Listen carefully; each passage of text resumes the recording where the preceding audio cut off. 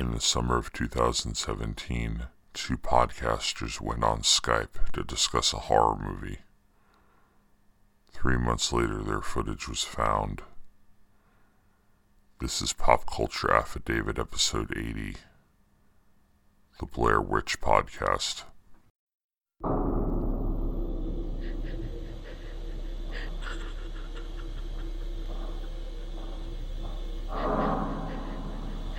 I just want to apologize to Mike's mom and Josh's mom and my mom.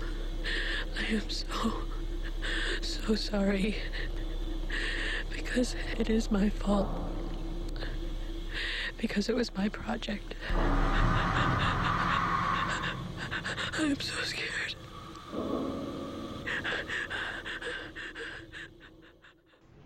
Hello! I'm recording. Yay. So am I. Yay. We're excited for this. It's been a long week. Yeah, no shit. It's been that way for me too, sir. Yeah. I have not bought a single school supply. I refuse before August 1st. Well, that's because you don't teach in the South, where they go back on August 4th. Yeah, Brett, I'm actually starting at a new high school. Oh, wow. Yeah, I got, it's in the district where I live, so, Brett and I are on the same schedule now.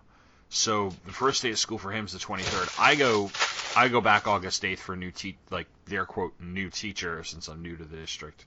Orientation. But yeah, I had applied for the job and interviewed like late May, and I was driving to work the last day of the school year, like the last teacher work day, and my wife was like texting me like crazy, and I couldn't pick up the phone, and she even tried to call me, and I couldn't pick up the phone because there was a cop behind me. Yeah. And I'm doing like 55 in the right lane. He finally went by me, and I pulled over, and I got this text. She's like, so and so from Albemarle High School called. He wants you to call him back. So I pulled into the parking lot at work, and they offered me the job, and I said yes. And then I walked down to my principal's office, and I said, yeah, I just accepted the job last day. So I'm excited though. I'm excited. Well, that's good. Yeah. I'm very happy for you. Thanks. I've been trying to get into this district for a few years now, so. Oh, I don't blame you. Yeah, and that's just being closer to your kid is probably yeah nicer and closer to work. Yeah, it's like a 10-minute drive. So, and I finished grad school in 2 weeks, so. Look at you! Check out the big brain on Tom. I know, right? So. I had a lot of fun at lunch today watching that Blair Witch special that Sci-Fi did. Oh yeah, I actually have it on VHS because wow. when I bought it came with the movie. Like, so there was a when the movie came out in 2000 or something on video, or actually it might have been like late '99 on VHS. I didn't have a DVD player yet, so I bought the VHS, and you could buy a 2-tape set. One tape is that special, the other tape is the movie. So I'll it's right in here. I'll scan the cover too, because the cover is like, discover the mythology of 2 centuries. See the only piece of evidence found. It's like really like titillating, laying it on thick. Yeah, it's so in preparation for the show, I actually watched both, because the special was like 45 minutes or so. Yeah, it was about that. I actually liked it. I forgot how well. This is something we'll talk about. I forgot how well they played into this whole thing. By the way, I discovered that I still had a free rental at Redbox because of like something some student gave me. Okay. And the Redbox near me had the third one, so I rented it and I watched it yesterday. it's total shit. Don't rent Okay. it. It is the best comparison I can make to it. And I was trying to think about this the other day. I'm like, how can I just, because it's basically like everything, like take the Blair Witch Project and just put in everything that's been wrong about found footage movies since Paranormal Activity came out. Okay. Plus, the filmmakers are obviously moving from the mentality of everybody who thought that original one was stupid because they never saw the monster. So basically, and they basically rehashed the entire film. But it's like 20 years later, and it's like the brother of Heather Donahue, blah, blah, blah, blah, blah, and they add more supernatural elements to make it crazy, and more effects and stuff. So basically what Blair Witch is to the Blair Witch Project is Highlander the Final Dimension. Oh, Jesus. Yeah, you remember how like Highlander the Final Dimension is essentially Highlander. Almost a shot-for-shot remake of Highlander. That's what a lot of Blair Witch is. I mean, there's a point where they come back. They were running through the woods and they come back around and we thought we were walking in one direction, but here's the campsite we left. And there's a point where they're partying in a hotel room and one of them's drinking. I'm like watching this, and it was. But then they add like glimpses of a weird elongated stick figure in the background, like a walking stick monster, because that's the witch. I'm like, that was never the fucking point of the movie.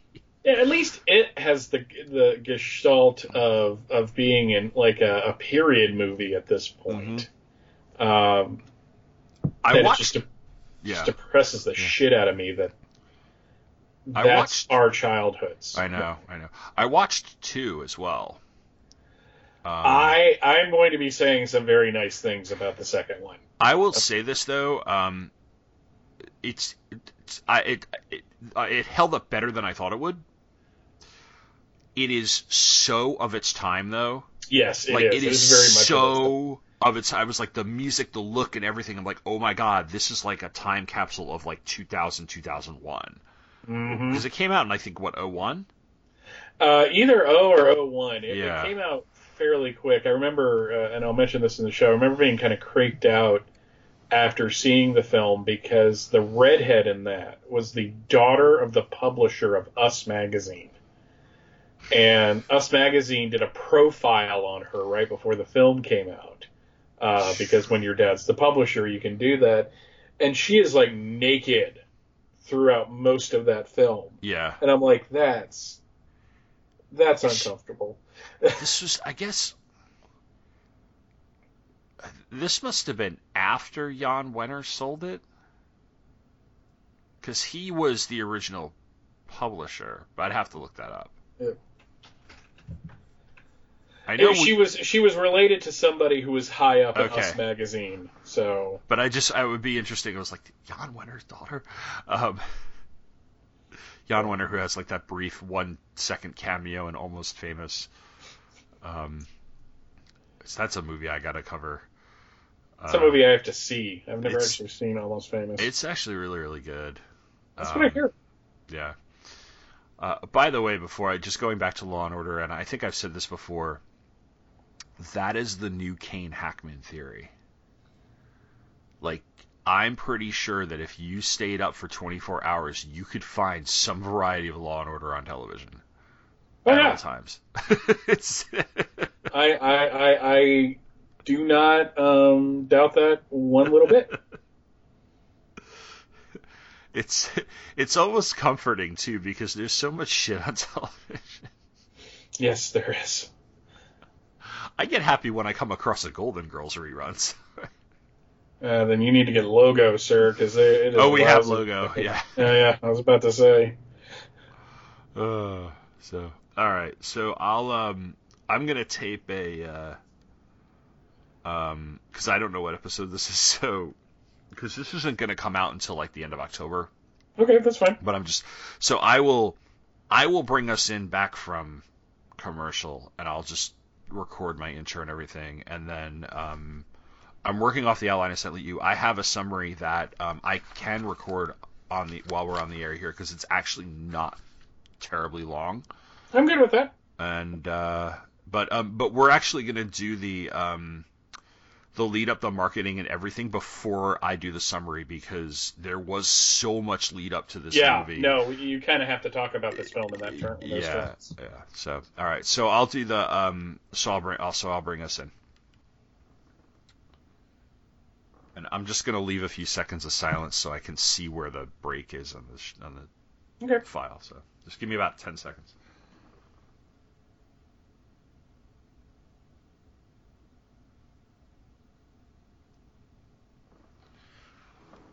And we're back.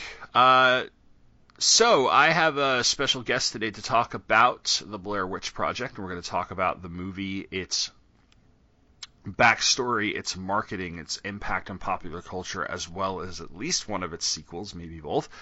And he has been on this show just about as many times as anybody else who has guested. So I would like to welcome back friend of the show and friend of mine, Michael Bailey. How you doing, man? I'd like to apologize to Heather's parents and to Michael's parents and to Tom's parents. Because, I can't hold it. Hey, thank you for having me back. We have been talking about talking about this film for a couple years now. Yeah. So I'm really kind of excited that now we're getting to it, because this I think is one of those cultural touchstone movies. Yes. That I'm not saying like people who are in their 20s now can't appreciate it because they have their own versions of this.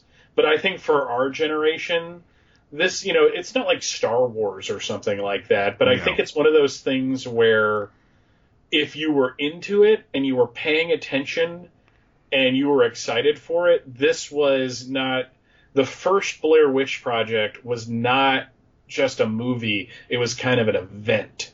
Mm-hmm. So I'm really happy that we're getting to talk about this. Yeah, and I'm gonna run on the usual stuff I do about like the box office and release and stuff, and then we are actually gonna go back and talk for a little while about the lead up to the movie being released, because it and what we remember about it, because there's a whole like immersion that went into seeing this movie for the first time in the theater. Mm-hmm. That I think enhanced and actually made me really, really like the movie in a way that a number of people did it, because the movie was incredibly successful, but the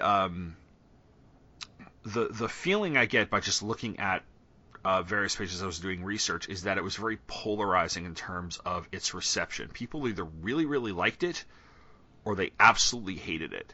And it actually won at least one, maybe 2 Razzie Awards. Heather Donahue won a Razzie for this movie. That's unfair. It is unfair. That is completely unfair. Yeah. I mean, Halle Berry won a Razzie for Catwoman, and that shit was deserved. Yeah. So yeah. But just to give this is 1999. In 1999, I did a episode about 3 years ago about 1999 movies, and because 1999 was an enormous year in movies, and this was the 10th highest grossing movie in 1999. It on a $60,000 budget. It made $140.5 million. It was the 10th highest grossing film of the year. I'm going to run down the other 9 from 9 to 1, just to give everybody perspective of what was in the theater in 1999. And most of these were summer. I think 1 or 2 of these were the spring and a winter release. So at number 9 was Runaway Bride, the Julia Roberts, Richard Gere movie, at $152 million. The Mummy with Brendan Fraser, $155. Big Daddy with Adam Sandler made $163 million in 1999. There's nothing surprising about that number. Given Adam Sandler at that time, there's nothing surprising about that number. I want to say, I think his next movie was Little Nicky, and that's when things sort of... Yeah, that's when it started going bad for him. Yeah. In fact, I want to say Big Daddy's probably the last Adam Sandler movie I ever really saw. Tarzan, the Disney animated Tarzan movie, was next with $171 million. The big surprise hit of the spring The Matrix was number 5. Was number 5 with $171.4 million, and that was a movie that I think people expected it to do well, but honestly, like, I was in like the college bubble at the time, so I don't know if there was any hype. All I saw were the Keanu Reeves commercials, and all of which ended with "whoa," and so like, this is going to be dumb. As one of our generation that dropped out of college, and I was working at the time for Delta Airlines, the excitement for that film among my peer group was pretty high. Okay. And then we actually went and saw it, and it was just like, it had something for everybody that was in the theater. That movie blew me away in a way I didn't expect it to. And then at number 4, Austin Powers, The Spy Who Shagged Me, which actually ties into how I found out about this movie, because that's where I saw the trailer for the Blair Witch Project. That Austin Powers, The Spy Who Shagged Me made $206 million. Toy Story 2, which I think came out toward the end of the year, if I'm not mistaken, was at number 3 with $245.8 million. This is according to Box Office Mojo, by the way. The Sixth Sense, which came out, I think, about a week or two after the Blair Witch Project. In fact, I remember the commercials for The Sixth Sense were airing around the time the Blair Witch Project came out. That made $293.5 million. The number 1 grossing film of 1999, Star Wars Episode 1, The Phantom Menace. I was about to joke and say Enemy of the State. No. That came out in 98, but it was just... Yeah. $431 million. By the way, Episode 1 is still, according to Box Office Mojo, domestic box office gross, still the 10th highest grossing film of all time. Doesn't surprise me. You mentioned that this was a big year for films. Mm-hmm. And it's really... It happens every once in a while. Like, you have, like, the summer of 1989. Yeah. Where, let's take Batman out of the equation, which you really can't, but, for the sake of conversation, you take Batman out of the equation, you still have Ghostbusters 2, Star Trek 5, Indiana Jones and the Last Crusade, Honey, I Shrunk the Kids, Dead Poets Society. Ghostbusters 2. Ghostbusters 2. I mean, just like all these huge hit after hit after hit. Yeah. And then, you have a couple summers where it isn't all that exciting, like especially like 96, 97 didn't seem to be. We were. I think in 99 we were primed as a movie going public for something to come along and blow us away. Yeah, because 96's biggest film was Independence Day, and I don't remember what 97's was. And that was exciting. But it was pretty much the only big, outside of like going to see The Rock and a couple other, and like, Mission Impossible came out in 96, and you had big films, but it seemed like we got into this malaise of these Bruckheimer Simpson action films. Yeah, or disaster movies. Where by 1998, like 97, you had Titanic, but Titanic was an aberration. I honestly believe. Titanic, this is the thing about Titanic, and all deference to Scott Gardner, because I know he is a Titanic fanatic, and he does like the movie. Titanic was going to be Waterworld all over again. This was like, they were setting this movie, the movie was delayed, it went hugely over budget. It looked good in the trailers, but they were honestly waiting for it to live up to its title, and then it did what it did. Yeah, Jeff Loeb on a interview with Kevin Smith on Fat Man on Batman was talking about he had done a action film with Howie Long called Firestorm. And I've seen that. It was primed to be like a huge film because Howie Long had been dipping his toes into film. He was in Broken Arrow, and it was primed to be like this big film. And according to Jeff Loeb, the studio came to him and said, we're glad we have we're glad this movie's here because we're making a film right now that is going to bankrupt the studio. And then the first week, Titanic does huge numbers. And what was different about Titanic compared to other films is that it kept doing big numbers week after week after week, and they basically told movie theaters were like, take Firestorm back, send us more prints of Titanic. Yeah. So it's kind of funny that it was, but that was a movie that came along. And I think it's the exception that proves the rule, that there wasn't a whole lot going on. And I know people are listening to this right now and they have favorite films from like 95, 96, 97, and 98. But I remember in March of 1999, sitting with my friends at this park. We were having there was this basically poetry reading club. Mm-hmm. And we used to meet at a coffee shop because, 90s. And that coffee shop closed down, so we started meeting at McCurry Park here in Fayetteville. And I remember sitting around, and we were all sitting, just talking. It's like, hey, The Matrix came out today. And me and my friend Eric had just been having this conversation that films were boring, and we need something to come along. And not only, and like you said, we have Matrix, you have the cultural significance of Episode 1. The problems with that film notwithstanding, that was gigantic. I'm sorry.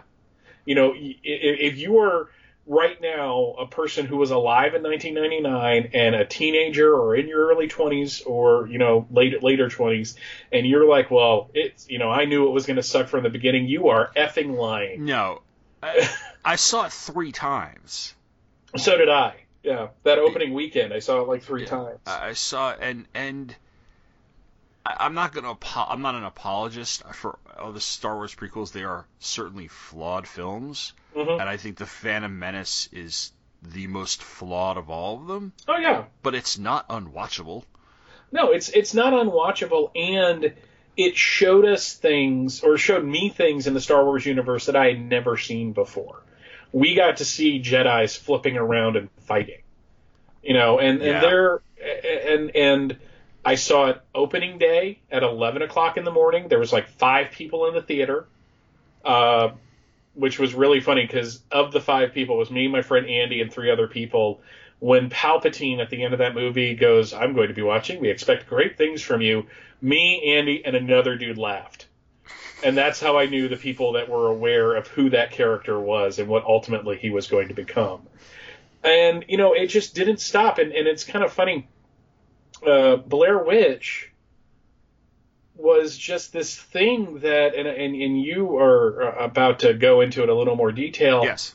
It's one of those things that kind of came out of nowhere, but it didn't. Yeah. That's the weird thing about this movie. Yeah, so it was, and I have to look up I'm going to vamp for a second because I got to look up the name of the directors because I can't remember them off the top of my head. That's okay. That's what I don't want to see the ad for Spider-Man: Homecoming. Why not? The flick looks pretty good. I'm gonna wait on the video for that one. Oh, the next time you watch an ad for that, and it's been in this shot's been in all the commercials. It's a shot of the Vulture descending down from it looks like this giant building, and there's different floors, and he's flying straight down. Uh-huh. That is the Marriott Marquis in Atlanta. That's one of the host hotels for Dragon Con. I see that every year. So, the directors and writers, for the most part, of the Blair Witch Project are Daniel, I guess I'm going to say Myrick, and Eduardo Sanchez. And they had put together this movie that was mostly really improvised. It's the unique thing about this is that, we have found footage. The found footage is a genre. This is one of the original films. There's a couple of other films there was one that came out about a year before it that was just kind of this very small cult film called The Last Broadcast or something, that it was just about a year before the Blair Witch, and really it got a little more attention because of Blair Witch, but found footage would sort of be there for a little while, and then when Paranormal Activity came out about, 10, 11 years ago now? maybe a little bit sooner than that.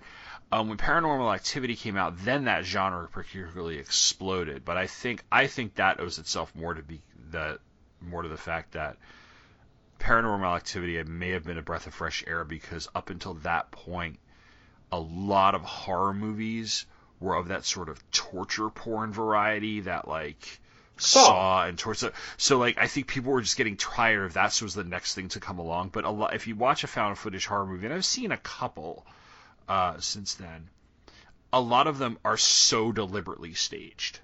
Yeah.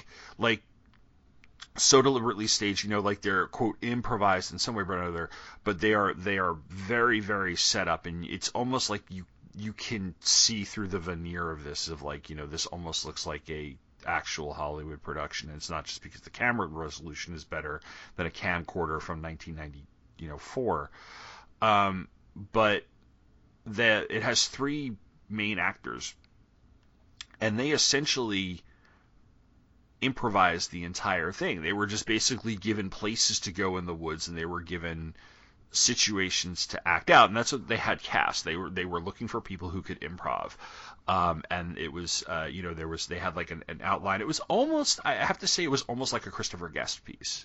Yeah, it's like if Christopher Guest decided to do a horror film, exactly. And just replace Heather Donahue with Parker Posey. Mm-hmm. And who would be Michael? Let's see. I don't know. Fred Willard would clearly be one of the people in Burkittsville. Oh yeah, he'd be like either one of the fishermen, or he'd be the guy that they kind of drag out of the convenience store and all I'm that. like, what happened? What happened? But yeah, you're right. Yeah, and so the movie was made in like late '98 or so, and started making the rounds at like Sundance, etc. And it got all this buzz. And actually, what they started doing was they marketed it as a documentary. And yes. They even up until a couple of months before their release, the IMDb profiles for Heather Donahue, Mike Williams, and Josh Leonard says listed as missing. Mm-hmm. And what they would do at Sundance, they were placing missing persons posters with the three actors' names around Sundance as a way to advertise this film. So like right from the get-go, right around the time it got picked up by Artisan, which was like a fledgling studio. And Artisan, and then it's now the all the Artisan films are now actually owned by Lionsgate. And this was just a little bit of a tangent here. It's interesting how company like Artisan and Lionsgate seems to make a lot of money off the fact that they were able to purchase the video or movie libraries of defunct studios. Yeah. Like Artisan for a while had Dirty Dancing because Vestron went out of business eons ago. And I think Lionsgate now actually has everything Artisan had. So some of these smaller studios from the late 90s and into the early 2000s were kind of shoring up their bottom line by just having the rights to movies by studios that like Orion or something that had gone out of business, and they were the ones releasing the DVDs. Yeah. Back when DVDs were new. Yeah. So Artisan, this was Artisan's like biggest hit, their first hit. This was when anybody had released it. Haxan Films was the name of the production company, and they picked it up. And honestly, they were advertising it as a documentary, and the conceit was that this was the footage found in 1995 of a movie that was being worked on back in 1994. I first heard about it when I was up in Boston for a long weekend visiting my friend Harris, and we had gone downtown, we'd gone to a comic store, as you do, and we went to see two movies together. We went to see Star Wars, because we were going to see Star Wars, and then we went to see Austin Powers, The Spy Who Shagged Me, because I think that was the weekend it came out. And there were the usual whatever Deep Blue Sea or whatever was coming out later that summer, but there was this this trailer, and it said in 1994, 3 student filmmakers disappeared in the woods in Burkittsville, Maryland, while shooting a documentary. A year later, their footage was found, and you saw like a shot of Heather running through the woods. I think I have to go look and see if her snotty apology. Yes. Or snot-laden apology. It wasn't snotty. The crying apology was in the original teaser, or if it was just them running through the woods. And it was the Blair Witch Project. And it was the entire teaser. And I was like, ooh, what is this? And so if you saw that, I saw that, and I went online, and the site was like, these people are missing. And from like right off the bat, you didn't know it was fiction. Yeah, I kind of had a similar experience with it. My friend Ryan, one of my best friends from the late 90s, and I had just gotten a place together as roommates. And Ryan has always been, since he got online in like 1998, 97, 98, when he bought his first, like computer. And I'm sure there's segments of the audience it's just like, what do you mean got online? It's always been there, right?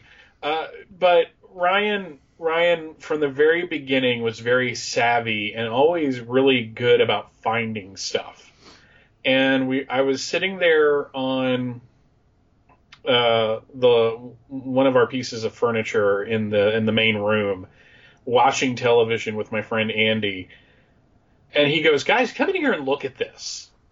So we go in, and I don't remember what it was, but I just remember that there was stuff on the internet about a movie, and this was before viral marketing on the internet was even had a name, essentially. Yeah, this is like the first viral marketing piece. There was a very brief discussion, like, is this real? And my friend Andy's like, oh, I remember reading about this. No, this isn't real at all. This is a found footage movie, like Cannibal Holocaust. And I'm like, what's Cannibal Holocaust? He goes, well, let's watch it. Boy, was that a mistake. There are people that love Cannibal Holocaust as a film. It was the most vile film I had ever seen up until that point. I felt less sick at Meet the Feebles than I did at Cannibal Holocaust. There was stuff going on in that film that I felt was just there to shock me, and I wasn't having it. But it was one of those things where we were all really excited for it. So just the fact that there was this viral marketing, and there was a special on Sci-Fi that we'll be probably talking about a little deeper as we get into it.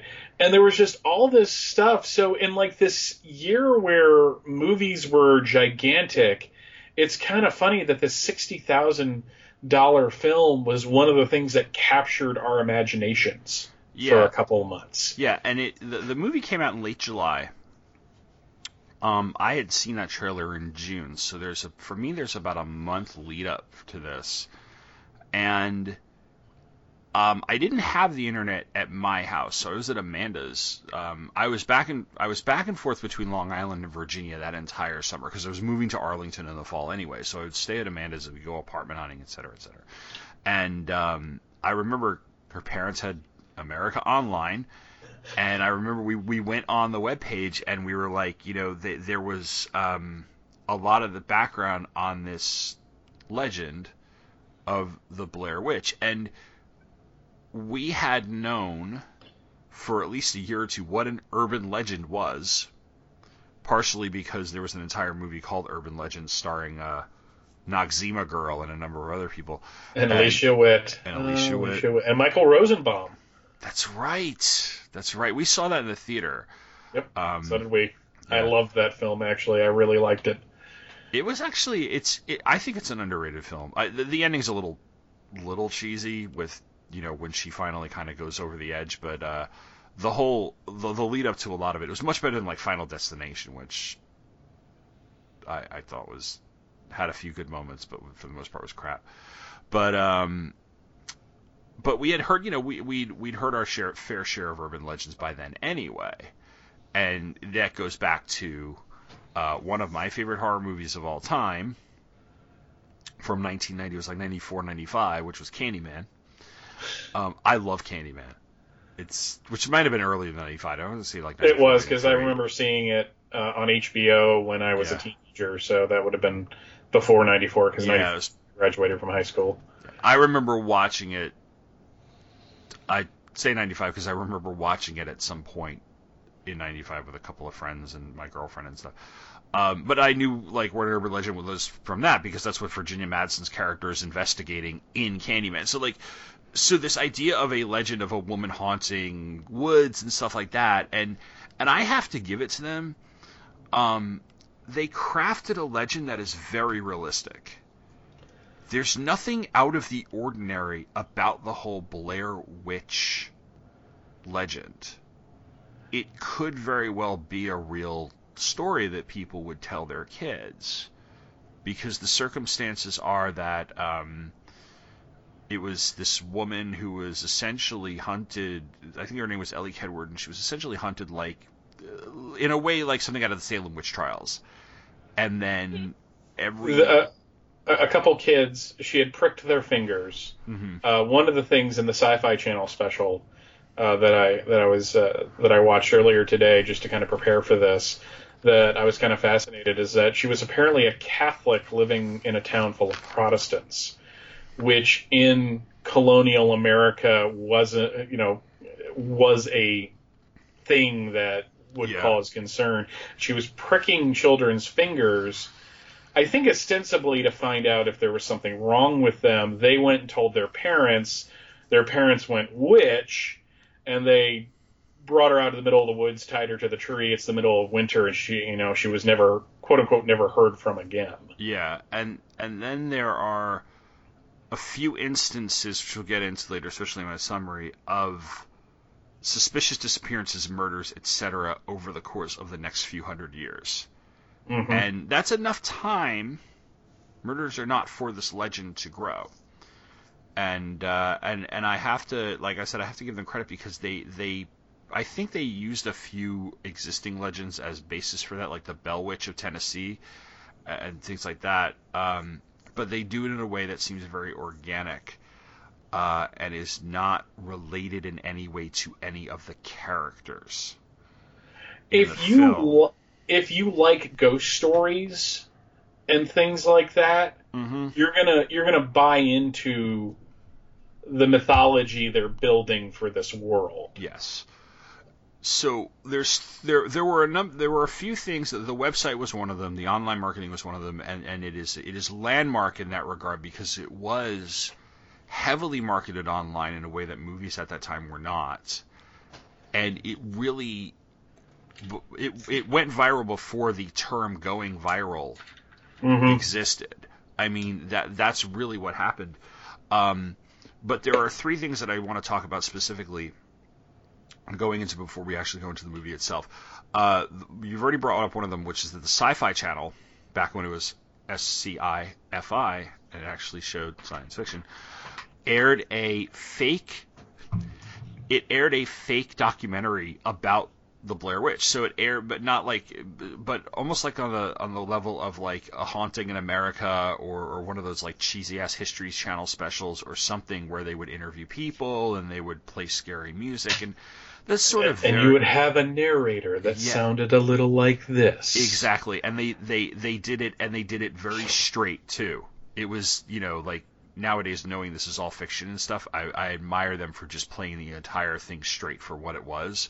Never putting their tongue in their cheek, never winking at the camera. There was a book published, which I did have at one point. It was called The Blair Witch Project, a dossier, which was more of the same thing. It was more of, it was entries from Heather Donahue's journal, where she was, as a background, before going into the woods, she was doing her best to research as much as she could into both the Blair Witch and witchcraft, and she was like, one of my favorite things was she said she watched some movie that somebody recommended because it was, quote, about witches, and she said like all it was witch tits. And it was like, just one of those like Russ Meyer type of horror films, probably, where it was basically an excuse for a bunch of women to get naked on screen. And there were interjections from like experts, quote unquote, and stuff, and some pictures from the movie. So it built in the legend. And then Oni Press, which was a fledgling comic book company at the time, who I had first seen because they published Kevin Smith's Clerks comic books. Yeah, that's where Bob Schreck came from. Mm-hmm.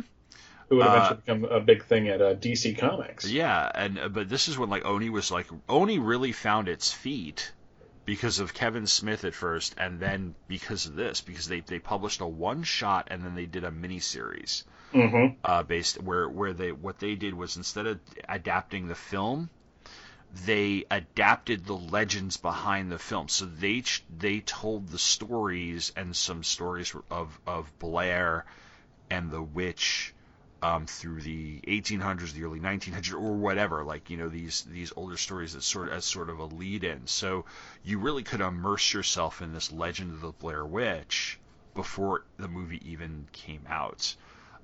Did you have the book or the comics? What was your... I did not have the book. I remember watching the Sci-Fi Channel special shortly before the film, and then I watched it again today. And the one thing about that special that I loved is that the best form of satire is something that does what it's satirizing better than an example of it being done straight. Mm-hmm. And they have the usual collection of stuffy, kind of mustachioed academic experts. Yeah. You have the old kook who tells stories, and Rachel, when Rachel and I first started dating and we kind of moved in together, I watched the crap out of History Channel stuff on ghosts and mysterious stuff, and this is where you saw Mike Rowe before he was a man of the people, where he was just hosting crap. But there is a film that they show, quote unquote film, that they show clips from that is done dead on as a documentary done in the early 70s. Is this the one with the hippie guy? Yeah. And it's perfect. It is. And basically through this they go through the legend of it, and they have like mock newsreel footage and stuff like that, and mock photos. The comics I did not get at the time, but about a year after the movie came out, I was at one of the comic shops in the area, and Dave's, which is still open, just in a new location, and he does this to this day.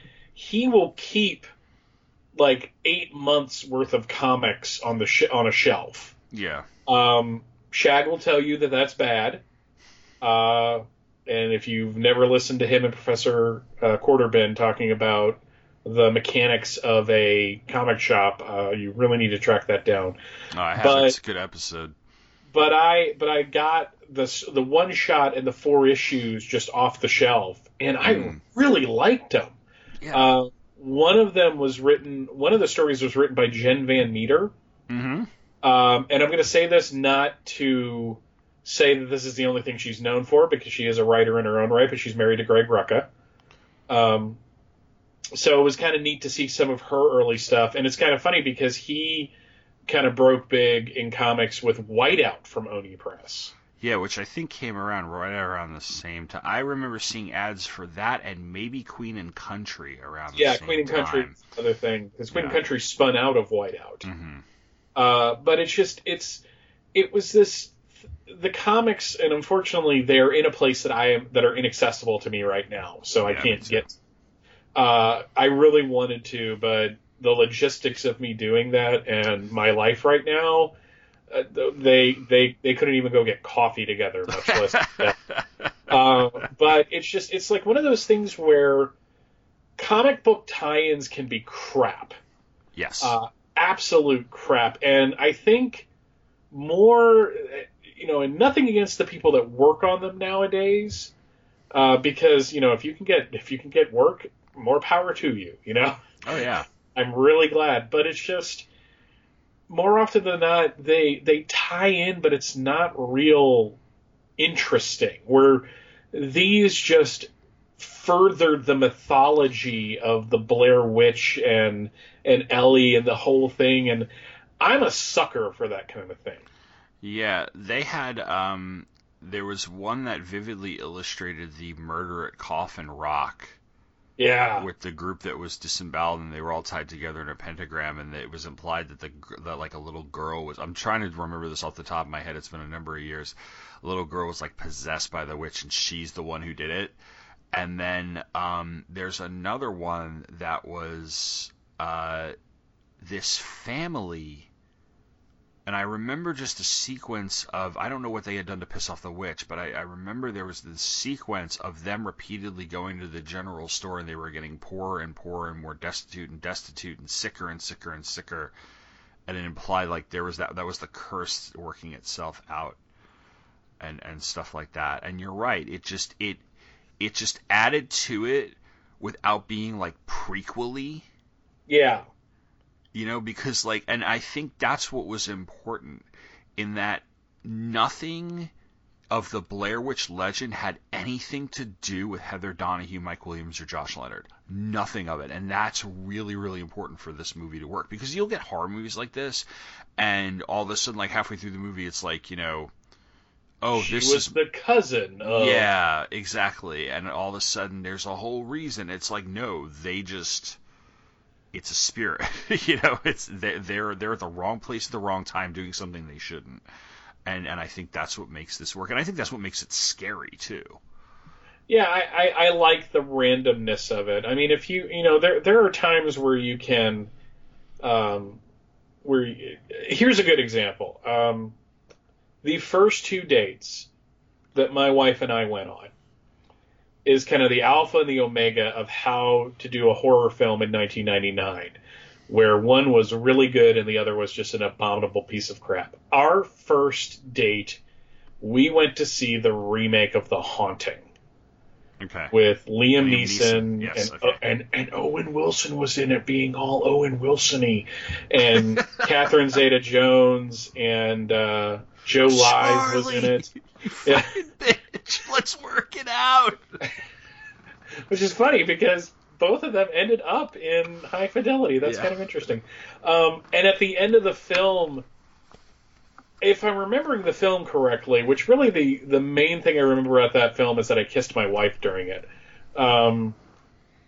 But the main thing I remember is that somehow the people that owned the house they were in were somehow tied to what's-her-name's character. Okay. And it was just like this bullshit revelation. Now, I could be wrong about that and mixing it up with another film, but you're absolutely right. There's horror films where you seemingly have this random, usually female character, and halfway through it's like, no, you don't understand. You were adopted, and this is your real family, and now you have to embrace it. No, these were just 3 kids that went into the woods and pissed off the wrong spirit. Yeah. And what's interesting, and I think the reason that they didn't try a lot more with these after this, I want to say it's because of The Sixth Sense, because The Sixth Sense came out about a week or 2 after this, and like I said, that was the second highest grossing movie of the year. So you have the M. Night Shyamalan ghost movie with a twist at the end of it. And another movie that would come out about a year or 2 later, which was also amazing, and I really, really loved, but had a twist ending to it, was The Others with Nicole Kidman. Which I think did it better than The Sixth Sense. Yes. And full credit to my wife. She figured out the thing in The Others before it was revealed in the movie itself. Which I actually thought was really... I was like really proud of her. I'm like, I didn't see that coming. So, but the Blair Witch Project really relies on suspension of disbelief. Mm-hmm. But then again, there's nothing to take you out of the movie. Now, did you see it when it went wide, or did you see it when it had the limited release first? I saw it in a theater in Fredericksburg at the end of July, so it may have already been in wide release, but I had heard nothing. I had heard nothing about it outside of just seeing the trailers and reading what I had and seeing the Sci-Fi show. Okay, because... So I hadn't talked to... I was, among my friends, I was the first one to see it. So I was going in completely like... I knew it was fake. You know, I knew it was fiction, but I was going in like... with that willing suspension of disbelief. Well, because I saw it twice in the theaters, and the second time was the good horror film that Rachel and I, on our second date, went to see this. But by that point, it had been wide release. But it was a good example for me of how an audience can affect the movie. And I'm not even talking about the quality of the film or anything like that. There is in Atlanta, which I'm about 30 minutes from, there are a number of independent movie houses. Okay. One of them, I believe it's called the Terra. Shocking, in Atlanta. And it's off of Cheshire Bridge Road. I call Cheshire Bridge Road Sodom and Gomorrah Avenue because outside, at one point, it had one of the chain comic stores in the area, Titans. It had a Titans location, and it had the science fiction fantasy mystery bookstore, which was this great bookstore. But everything else, if it wasn't a chain restaurant, it was a strip club. It was something called the Poster Hut, where you go and buy porn. There was the Chamber, which was a alternative club where they had like bondage night and stuff like that. So, but like the place in Seven. Yeah. So it also had this movie theater that showed pretty much exclusively independent films. It's where I saw David Cronenberg's Crash. It's where I saw Fargo. And my friend Ryan, Andy, and Eric all hopped into Ryan's car, and we drove into Atlanta, and we thought we got there. This is when it was in limited release. We thought we got there in plenty of time. We walk up, and we have to wait around for 2 showings to see this film. Oh, wow. Because it was just sold out. So we end up hanging out in the parking lot for 3 hours almost, it seemed. And we ran into somebody we knew from the Waffle House, and we had this great conversation. We finally get into the theater, and this movie theater is packed. There isn't an empty seat in this theater, right? Mm-hmm. And something happened that has never really happened to me before or since in seeing a film. But it was a packed movie, and no one said anything.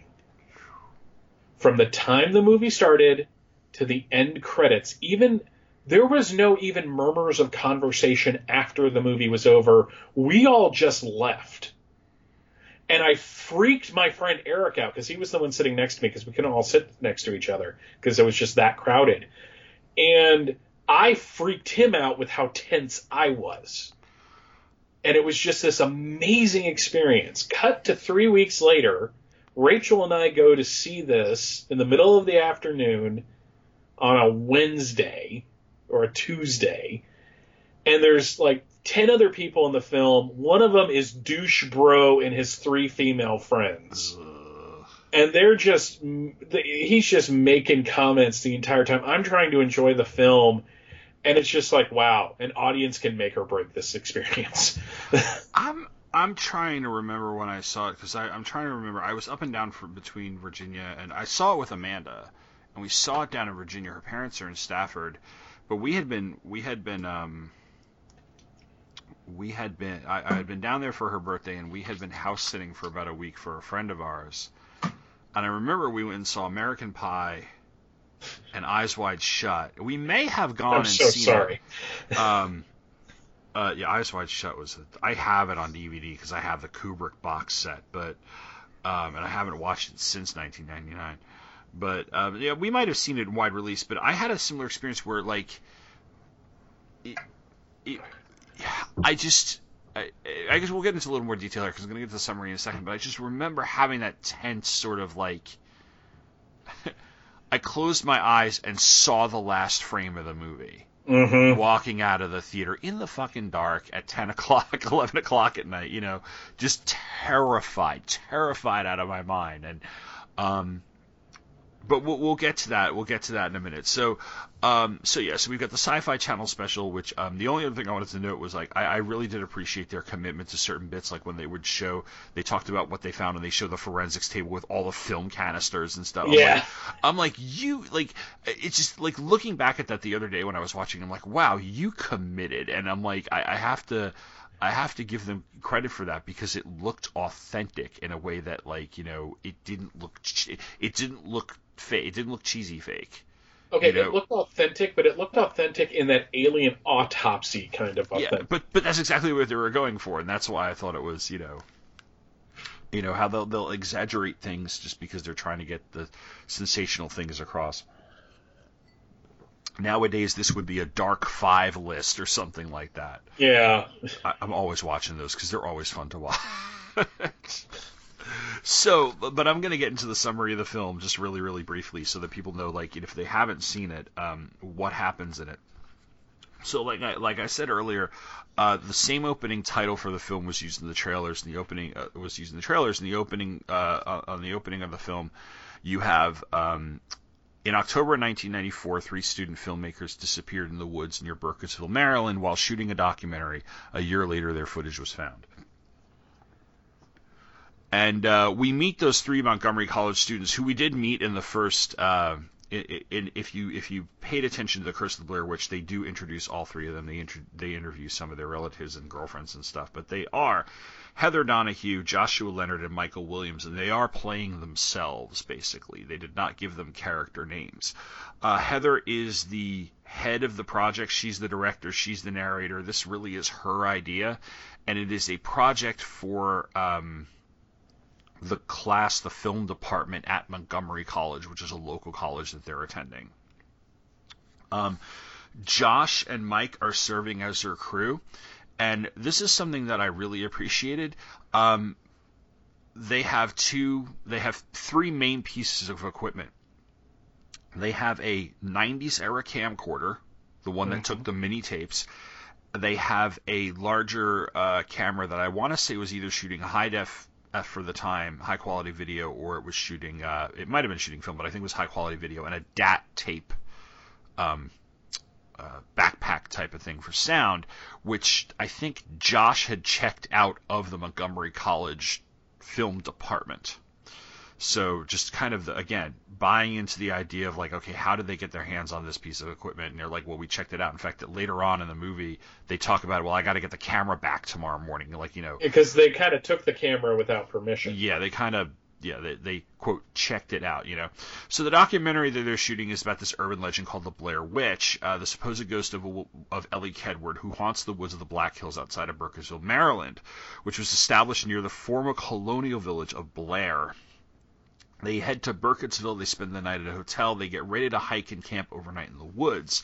And they're basically supposed to be spending a weekend in the woods. It's not supposed to be a lengthy project. They're going to go, they're going to shoot footage, and then they're going to leave.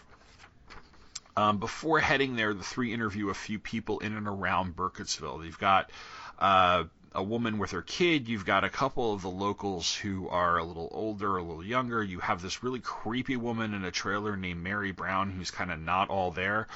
And then they get all of these people's thoughts on the legends surrounding the witch, and they further flesh out a little bit of those legends' details. 2 specific stories are told. Coffin Rock, where 5 men were ritualistically killed and tied together in a pentagram shape, and Rustin Parr, who in the, I want to say it was the 40s, had murdered several children, and what he would do is he would make one of them stand in the corner and face the wall while he killed the other one.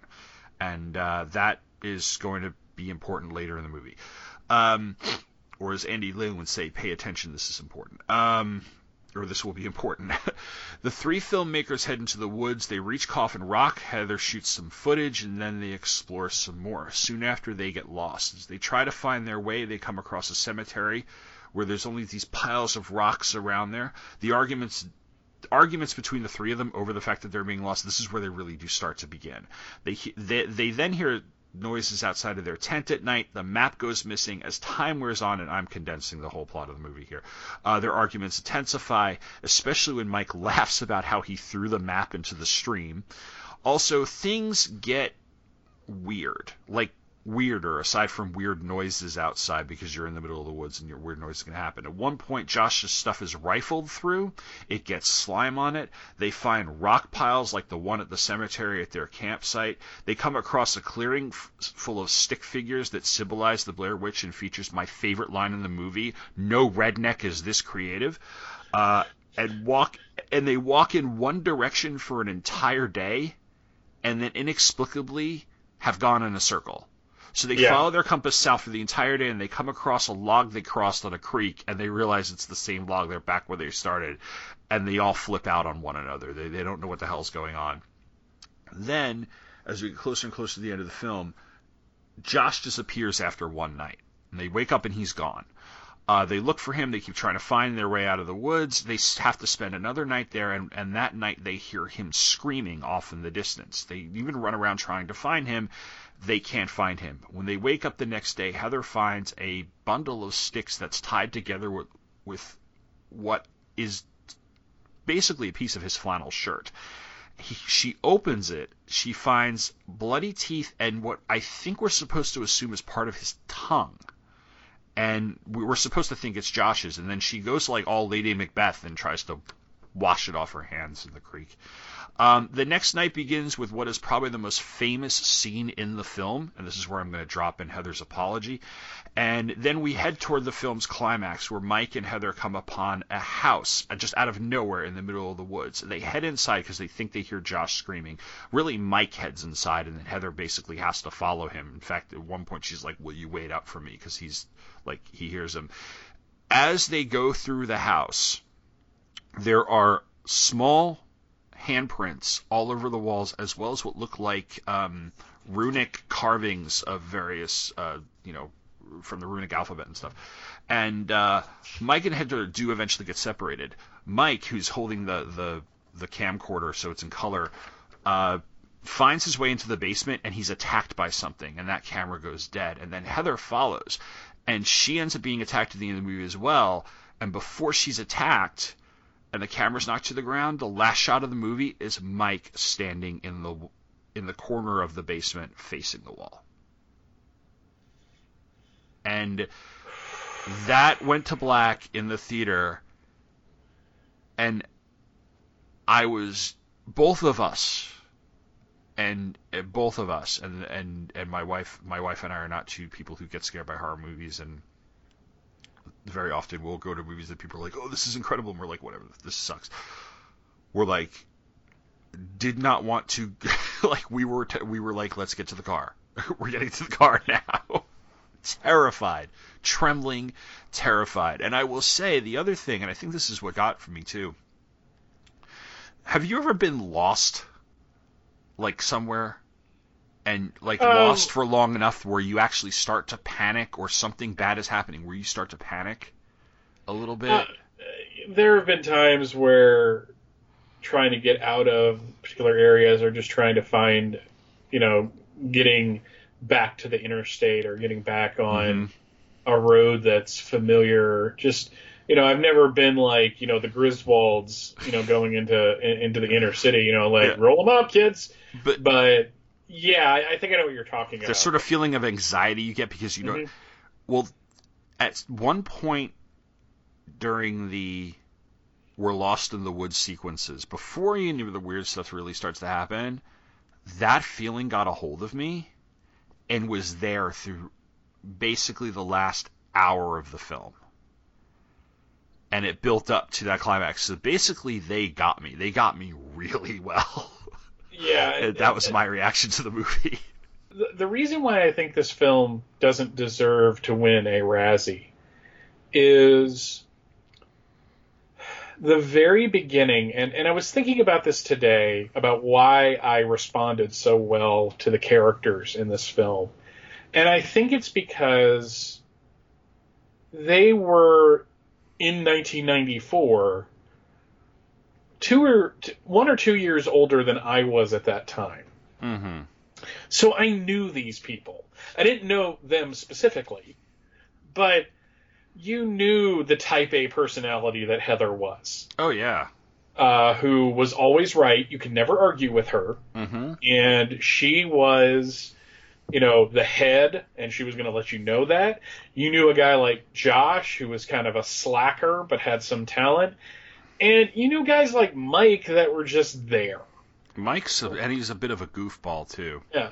So, they all meet up, they all go shopping, they all spend the night together in a hotel room, which Cinema Sins had a lot of fun with, of them, whether or not they did anything with that. But, and they get into the woods, and I grew up just outside of Allentown, Pennsylvania. My Aunt Jenny lives in Skaggsville, Maryland, which is right next to Laurel. And I'm just really funny. I'm still amused at the Skaggsville. And, so with what Maryland looks like, at least in the DC area. Mm-hmm. So Burkittsville felt like a really real place to me. Like I had been there. It's right down the street from where I grew up almost. I think what sells this movie is that there's just enough time lulling you into of security that when shit goes down, it's really scary. Yeah. And here's the other thing that that I really appreciate about the Burkittsville sequences.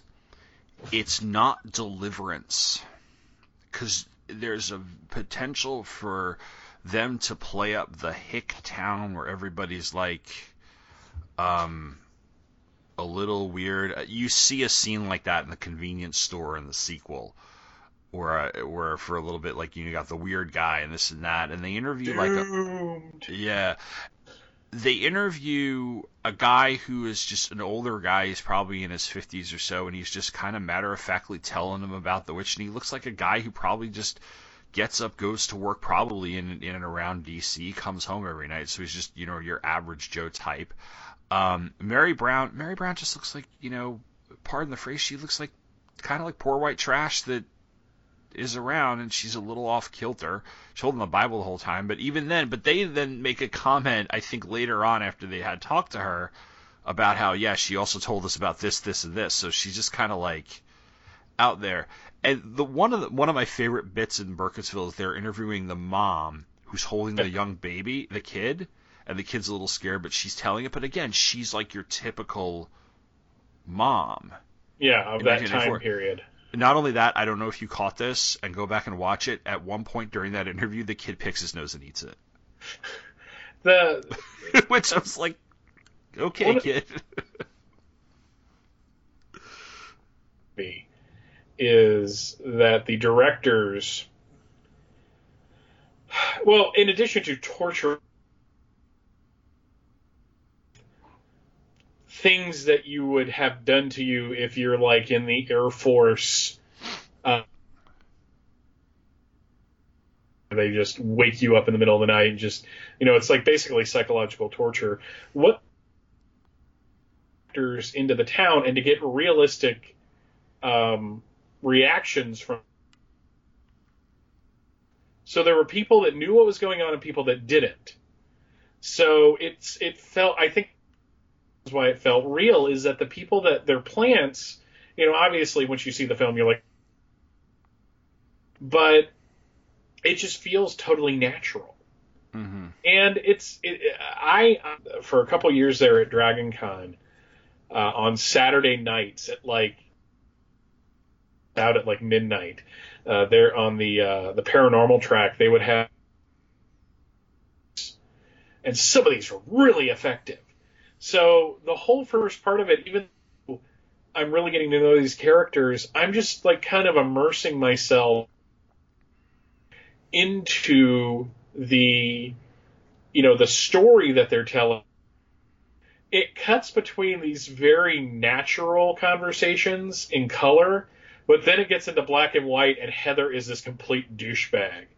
Yes. And it's just brilliant. The coffin rock scene is perfect for it, because she's sitting on a rock by the creek reading from a book, and very sincerely, but at the same time, like, you kind of expect it. Her character has been established that's totally natural for her to do, and B, she's such an earnest little college student. It works so well, and it's cheesy, but it's like, yeah, this is a student film. But it's so serious, and she's reading, and she lowers the timbre of her voice a little. And it's just, I just love it. And cutting from the color was a really great way to keep me off balance. Me as in the royal we, I guess I should say. It keeps us off balance, because you're going from shaky cam, and that's another thing. CinemaSin says, well, you get all this shaky cam. Look, shaky cam wasn't a thing in 1999. Okay, no, it was different enough that at the time I didn't even notice what was different about it. I mean, cam thing, or even in action films, which thankfully seems to be working its way out of scenes and such. That wasn't something that you saw back then. So it's just, there's so much crap that this film gets that I feel is completely undeserved. It's that sort of like rather ignorant, this is stupid type of thing, and that was just the backlash against the movie. And I don't know if those people had thought they were duped, or they just thought they were smarter than the movie, or they expected something else.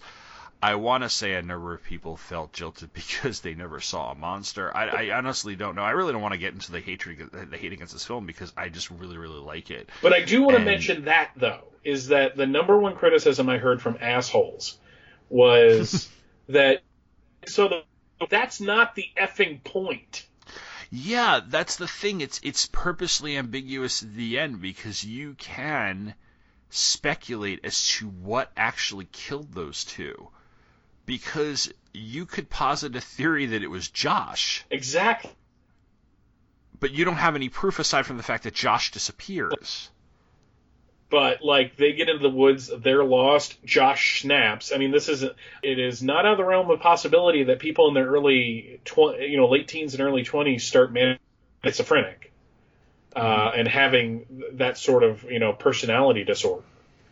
Yeah, well, that and, there's something about, trying to keep the realism, trying to keep the suspension of disbelief. And found footage is, one of those things that some found footage films go out of their way to show you how the cameras work. Yeah. So that in the back of your mind, I know how they're getting this footage. And then over time, some of it, I think I didn't see the last Paranormal Activity movie, but I think, the conceit was that the camera could see the supernatural. I'm like, are you fucking kidding me?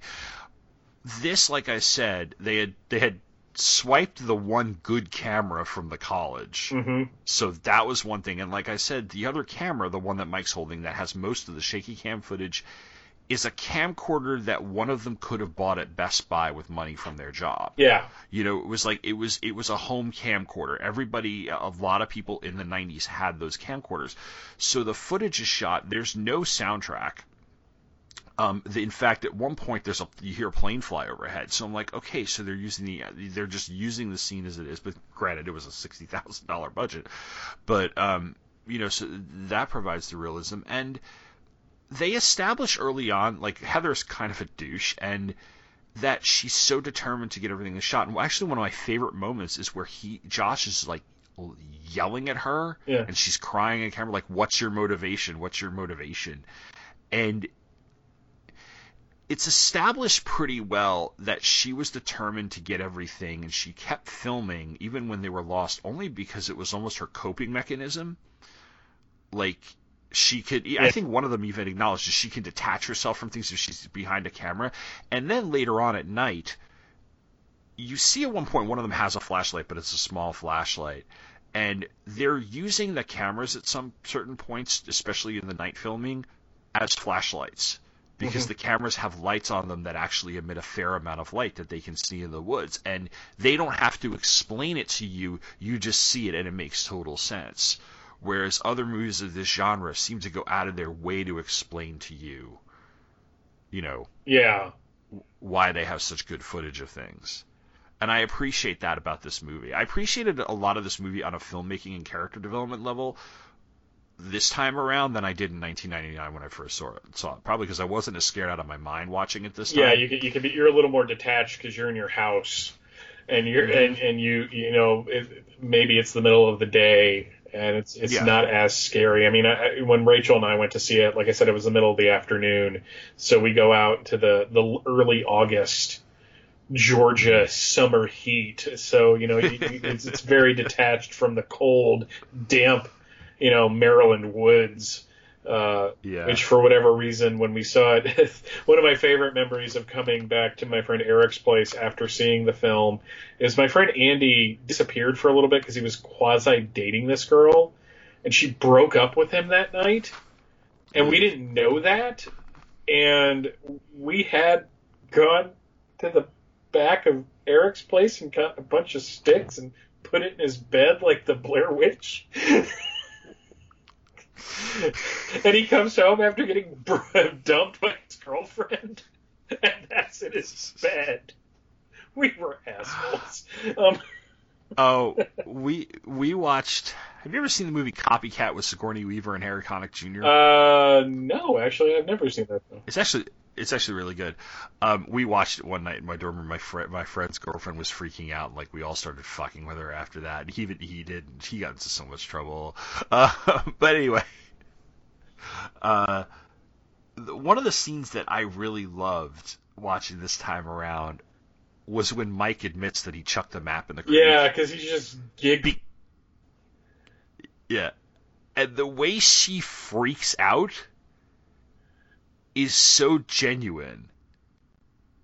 Like she actually sounds like she's not acting. Mm-hmm. And on some level she is, she isn't, but it's just like, holy shit, like I can picture a girl yelling like that. I've seen girls yell like that. Yeah. In a way that is totally not staged. Like blowing out the mic and stuff like that. Because, like, and she just and it like made me a little tense even watching it almost 20 years later. And Josh wants to kick his ass, and it's just this whole thing because he's what really lends and where you could go to either it's just a bunch of people that got lost in the woods and went crazy, or there's something supernatural going on. Is he can't explain why he did it. Mm-hmm. So on one level, you could have like the bullshit, like horror movie trope of him like sitting by the creek and you hear like voices like inaudible, but you know that they're saying something, and he kind of looks up and he's like, "But I can't. This is how we're gonna get home." And okay, okay. Or and you could even play that where it's all in his head. I think there is a large group of people out there that do not like ambiguity in the entertainment that they go see. They want everything spoon-fed to them. And I'm not saying that as a snobby, like, oh, I'm so much better. I think it's just, in general, people don't want ambiguity in their life, so they don't want it in their entertainment. Whereas I think if you're doing it right, it can make the movie better. The whole, once they get lost, it's scary, but it's scary, like Heather has the line, who gets lost in America anymore? Yeah, and I'm sorry, you can get lost in America really freaking easy, and it's 2017. But she has a great point. And I remember talking to somebody, I don't remember who I was having the conversation with, but I pointed out that 1994 was a great year to set this in because nobody had a cell phone. At best one of them might have had a beeper, but beeper wasn't a two-way method of communication. So unless somebody knew they were out there, there's no way for them, and so there's that contrivance is taken away. By the way, I noticed the subtleties in the wardrobe, and it's not a very expensive movie, but this did look like 1994. Oh yeah. As opposed to 1998, and there's like, and it's shit like Heather, the shirt Heather's wearing, and the high-waisted jeans. So much flannel. Yeah, and the flannel. This is right out of things I would see people wearing on the regular in high school. So I appreciate that. But the way the group dynamic breaks down is one thing that I think is natural. I also like the fact that, I read about how the filmmakers came up with the idea for the stick figures because they just found stuff that was available in the woods. So it wasn't anything, so it was just very easy for them to put it up. But then the rustling of the tent, the screaming in the background, the little kid noises that were but they're really, really subtle in the back. And the fact that Josh just disappears and we don't see it happen. There's no jump scare scene of him being dragged away or something going flying or something like that. It's all stuff that's like, what the hell is happening around it, and it's getting worse and worse and worse. But at the same time, like, I think it's scarier the fact that he's just gone, as opposed to being dragged away. It didn't wake them up that he left. Yes, exactly. And you're just like, holy shit. And then it just kind of disintegrates from there. And I like the fact that they kept the house all the way, the secret all the way to the end. Yeah.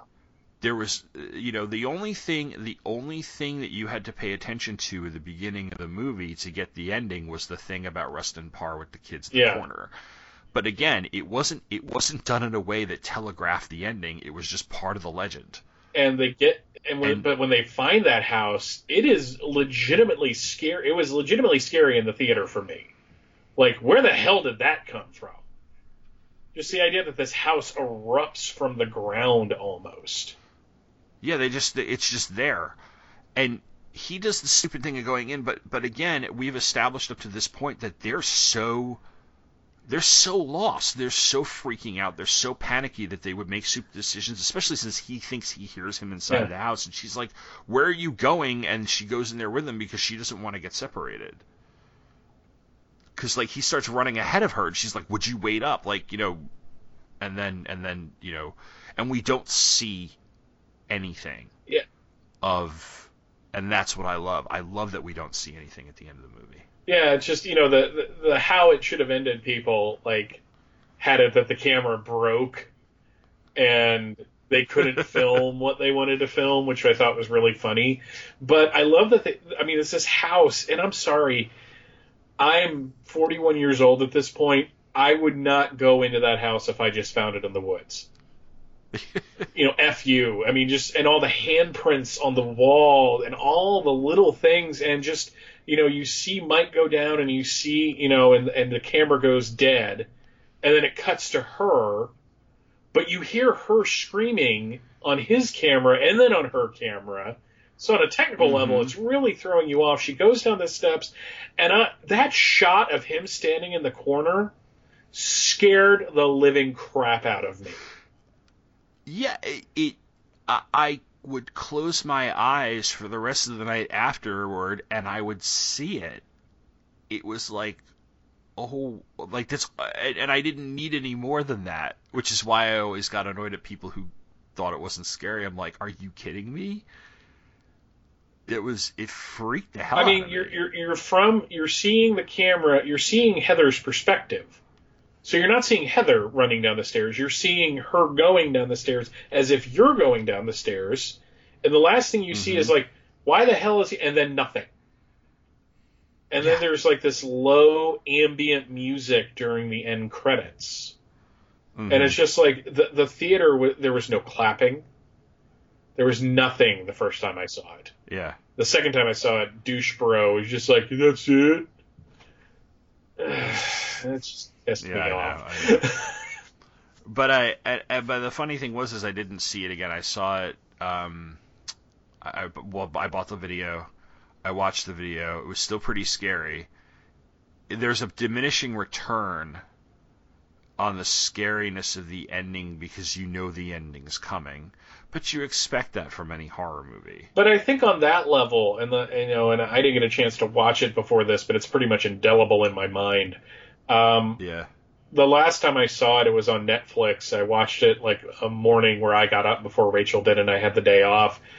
And I really appreciated it on a filmmaking level. And I think the more you watch it after the fact, the more you start noticing the little tricks and everything that they're doing and why it's so effective. I mean, the idea that these guys tortured the 3 leads and then the 2. Yeah, I know. I mean, it's almost like, did they need to go go to a rest home for like a week or 2 after all of this was over? Do they suffer from PTSD? I mean, when you have sleep deprivation mixed with psychological warfare, I just wow, talk about commitment to your art. But I gotta say, the sleep deprivation, the psychological warfare, the anxiety, and the panic in the climax of the movie allow it to make total sense that they both go into the house. Yes. Because people make, I know I'm repeating that Geico commercial that was running for a while. People make stupid decisions in horror movies. This was not a conscious decision. It was this sort of I'm following this. And it like I said, it's such a and they barely stop when they're running through the house. So you're getting bits and pieces of it. And you have to look closely to see what's there, and there's like the handprints that you're just like, well, fuck, what is that? And then the weird runic markings and things like that, and it's just, but it's in random places, and it's not clear, and it's not like red rum's written on the door or anything, but. And then you have the basement scene, and you're just like, and it builds up terror, but it builds up terror in a way where it trusts you with it, as opposed to some other more conventional horror movies where, for instance, the score is going to cue you as to when to be scared. Exactly. And that can work, but when done badly, it's like you're being spoon-fed stuff. Like, a good example would be the original A Nightmare on Elm Street from 1984 compared to the 5th film. Yeah. Where the appliances are a little more sophisticated, and they're doing a little bit more with the special effects. And in the first film, they just used a shorter guy at the mouth of the alleyway in that one sequence to make it seem like he's far away when he's really not. So it's like when you do it's the economy of the special effects, and it's the economy. I'm of the opinion it's the Jaws effect. That's what I was trying to think. I was just about to mention it. It's we couldn't get the shark to work, so let's not show the shark. So then it's scarier because you don't see it. If at the end of the film the last shot would have been a shot of a witch, the whole thing would have been ruined. Exactly. Just completely and utterly ruined. Like, you don't need a monster in the monster film. We've said this about comic panels before, too. That there are some comic panels or some scenes in comic books that are more brutal because your brain is filling in the blanks. Because, like, the code wouldn't approve, if there was a decapitation or something, the comics code wouldn't approve it or whatever, or DC and Marvel edited it out. But your mind fills in the blank for you, and I think that's what happens here, too. And you're also left with that ambiguity of did this legend actually exist? And like we said, did Josh crack and kill both of them? And you don't need an answer. Yeah. I mean, if this is the type of thing, this film is designed for you to sit around either that night or years later with your friends at a diner and just have a conversation about it. And everyone's throwing out theories and stuff. That's, it's kind of what we're doing right now, really. Yeah. I'd like a cup of coffee and a piece of apple pie with cheese melted on it, at the moment. But, I'll deal. But it's just one of those things where I think that the detractors of this movie it's not a lack of understanding, because there's not a whole lot to understand about the film. No, it's not a complex film. It's not complex in the way that you're not going to dissect it like The Shining. Yeah, you're not going to have a Tent 42 documentary about this thing where they talk about how really what this was all about was that Kubrick faked the moon landing, or something like that. I watched. Yeah, that's a wacky damn documentary. But it's one of those things where it's not a matter of the audience not being intelligent. It's just the matter of the audience being into what is being laid down. And if you're not into it, it's not going to speak to you in the way it obviously spoke to you and I. And there's nothing wrong with that. It's just when you start criticizing it on a level that basically you're saying it sucked because you didn't like it because you're not into it, is basically taking away, the people that are into it. I just think that there is something, if you're into horror films, ghost stories, you'll probably appreciate this film a lot more than if you're not, basically. Yeah. And this can segue into, we're going to talk a little bit about the sequels. Now, I know that you haven't seen the third one. I'm actually going to talk about that one really, really briefly, but because it's not really worth watching. But last year, it really isn't. I think it was either 2015 or 2016. I think it was 2016. The movie Blair Witch came out, and it's the third in ostensibly a quote series of Blair Witch films. It had been made under a fake title called The Woods, and it wasn't until a panel at San Diego Comic-Con when they showed the sizzle reel trailer or whatever that they actually revealed that this movie was a third Blair Witch movie. It's a found footage film that is essentially, and before we were on air, I basically said it's Highlander: The Final Dimension, where it is essentially a rehash of the entire first film, except the conceit is that the main character who drags his friends along, his girlfriend's a documentary filmmaker, and he's Heather Donahue's younger brother, and he's looking for her. And they go into the woods, and weird things happen. But here's the thing. There's a couple of things. I mentioned how in some found footage movies they go out of their way to show you the equipment. This is one of them. It's practically Q showing James Bond all the stuff he does. They've got Bluetooth cameras that they wear in their ears, so that work almost like a GoPro, where they get the point of view shot without having to hold up a camera. They have a drone. So it's like, oh, here's all this stuff. They set cameras up all over their little campsite area, which, to be fair, they did in Book of Shadows as well. But there's a billion jump scares. The cast is like WBCW casting.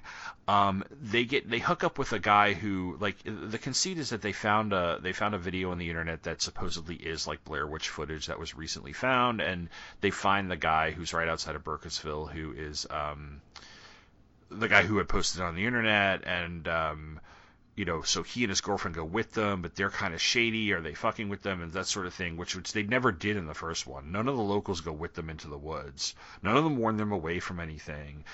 This is another thing I liked about the first one. And it's just, by the end of it, I'm like, are you... And there are shots of a monster. They're very brief here and there. Kind of like out of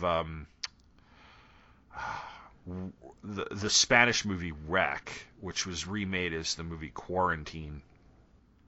It's like a kind of zombie-ish movie. And it's just, I'm sitting there I'm sitting there watching this movie the other day. There are certain scenes where I'm like, okay, this is pretty well done, but for the most part I'm like, it's everything that I hate about this genre now. It's really, really played out. How many jump scares do we need? And clearly the people who made this movie saw the first one, thought it was stupid, and they decided to make the movie they thought the way it should be made. So don't see Blair Witch. I'm going to at some point because I'm interested in them. It's basically like, I am invested enough in the franchise that if it pops up on Netflix and Rachel's asleep on the couch, But oddly enough, I'm a really big fan of the sequel. Yeah, so I'm going to talk about the sequel really, really briefly. Because the main episode, the main part of the show is obviously Blair Witch, the Blair Witch Project. But there was a sequel that was rushed into production, much to the director's chagrin. They did not want to do a sequel right away. They had planned on one, or they had ideas for some, but Artisan, seeing money to be made, got Joe, I think his last name is Berlinger, who, this is his only feature film. He's a documentary filmmaker. His most famous film, it was a film called My Brother's Keeper, as well as his biggest claim to fame in terms of documentaries films was the Paradise Lost series of films. Good stuff there. Which is I believe about the West Memphis 3. It's presented as a, quote, dramatization of events that happened outside of Burkittsville, Maryland, that were almost like where they treated the Blair Witch Project as a film. So it's a film within a film, and the basic plot is that this one guy offers a Blair Witch tour. Mm-hmm. So they're making this commentary on like the phenomenon of the movie, which I thought was actually pretty clever. And he picks up this couple who's writing a book, and there's a guy and his girlfriend. The girlfriend's actually about 6 weeks pregnant. This girl named Erica, who is a Wiccan, and goes out of her way to explain everything about that in a way that's almost irritating at times. Basically, the Wiccan that is new to the path, so she's really excited. Yeah, and spends the movie half naked. Yeah, she is.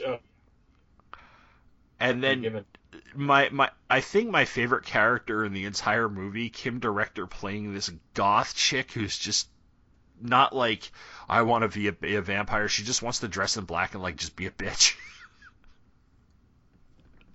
Watching, and I love her character. Rachel and I saw this in the theater, and I was talking about, decided that the movie wanted us to be attracted to. We're all attracted to the goth chick. Yeah, and so they spend the night in the woods. They drink around the campfire or whatever. They spend it in the ruins of Rustin Parr's house. In fact, at one point, another tour group comes across them. They exchange words. They tell the group to go up to Coffin Rock, and then they wake up the next morning. All of the research is like there's paper flying everywhere, shreds of paper flying everywhere, and it's all the research from the stuff. And none of them remember anything from the night before. They had taped everything, but there's this huge gap in the tapes, and they go back to the guy's house, which is not a house, but it's like an old broom factory that he bought for $1 or something. So it's really creepy. And they start turning on each other, and they're seeing things, and are they being haunted? And it's a more conventional horror movie, with some really, really good moments. But I actually didn't really like it when I first saw it. I saw it on video, but then when I watched it again the other day, and I know that, and doing some research, I know that there are scenes that were added in post that the director did not want added. For instance, there's a number of shots of, I don't know why I'm blanking on the character's name, the tour guide guy in an asylum that the directors put it, that the studio was meddled with, and some of the more drunken orgy scenes, because at the end of the movie you see that like they're responsible for like brutally murdering that entire other tour group, because apparently like the one woman like was possessed by the witch and led them in this satanic orgy, and then they went off and like disemboweled all these people, and then they're all responsible for killing a bunch of people, and they're all being interrogated, and it, like I said, it in my mind is very uneven. There's some really, really great stuff in there, and there's some stuff in there I'm like, this is really just ridiculous. My favorite thing about this film right now is that if you ever watched Burn Notice, the main guy from Burn Notice is the one that's leading the tour group in here. You mentioned before we started recording that is very much of its time. Yes. And 2001. And it is very much of its time. Both, this had a soundtrack. What I appreciate about this movie is, yes, it was rushed into production. Yes, it was an ill-conceived sequel. But I think if you look at it in terms of the movies themselves, Blair Witch is a found footage movie, and Book of Shadows is a reaction to it. So there's found footage material in it, but it's more of a conventional story, and it kind of keeps you guessing towards until the end, and then everything just kind of falls apart, because ultimately they are guilty of what happened, even though they were all, quote unquote, possessed by this. And there's some really self-aware moments. Like there's a scene where the redhead's like, "Do you think Mike and Heather did it at one point?" Which will always make me laugh, because I actually posed that very question the night we saw it. I was like, "Do you think they had sex?" My friends are like, "You just haven't gotten laid in a while. That's why it's on your mind." I'm like, no, that's to me it's a legitimate question. But okay, if you guys want to be jackasses, that's fine. But it's just, I like it. I years ago, Chris Honeywell and I talked about it on an episode of Two True Freaks. So this might be around 2010-ish, where we were both kind of defending the film. And, I'm not like one of these people that feels like a movie that gets panned needs me to be its champion. But I think it's worth watching, at least as a relic of this time period, because the music and everything, it's like a time capsule, really, to me at this point. It really is. Because like, there, especially Erica's the witch, the Wiccan girl, the redhead. Kim is the goth chick, and they're both right out of like a Hot Topic from around the time. And you're right, the soundtrack's all that sort of new metal, very, very heavy stuff. And there, like I said, there's some legitimately like really, really good scenes. Or not necessarily jump scares, but jump cuts to various things that work really well. Like at one point, I know he goes into the one room and Kim's sitting there in a chair, and it looks like she's eating an owl, and then he shakes his head, looks at her, and she's like eating fried chicken out of like this old ass fried chicken box.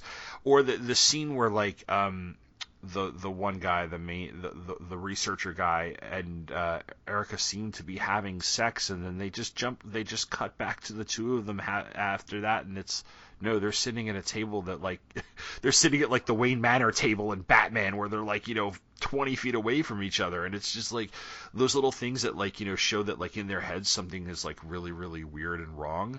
I personally love the scene where it's revealed through security camera footage that Kim like gutted that woman's throat with a nail file. I love that scene. Yeah. Because the storekeeper was such the stereotypical, "Go away, witch people, we don't want you here." Like, are you really gonna have these freaking hick redneck type of characters? And I can totally understand why Berlinger was upset with them including like the insane asylum scenes, because he thought it took away some ambiguity that he was looking for in the movie, and it made it a little too spot on. And that's where I thought it was like really of its time, because it was definitely the way it's lit, and how it's this cliche old dirty asylum type of place. Even the hospital where they take the one Tristan, the one woman after she has the miscarriage, looks like your typical cliche horror movie dirty old hospital that doesn't technically exist anymore. Sci-Fi Channel did do a special for this one, like it did for the first one. It wasn't as good, but there's one thing about that special that amuses the crap out of me, and I think it was something that was actually in the film too, is that somebody's interviewing Jeffrey Donovan's character. And these people, like, you hear a car honk, and he starts talking to somebody randomly off camera. Yes. And I thought, that is so authentic. That is somebody like just completely losing track of what's going on. And I loved it because he sold it so well. Yeah, he's like, hey, Cheryl, or whatever. It was just, yeah.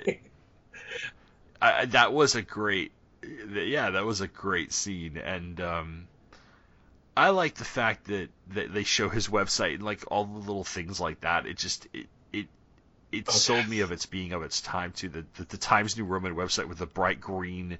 It's like you want to binge watch this and Freaky Links with Ethan Embry from Fox in 2000. Oh, Freaky Links. If you don't remember Freaky Links, folks, Chiller every once in a while shows it. It's a show that has not aged well, by the way. I will tell you that, especially with the technology they use for the internet.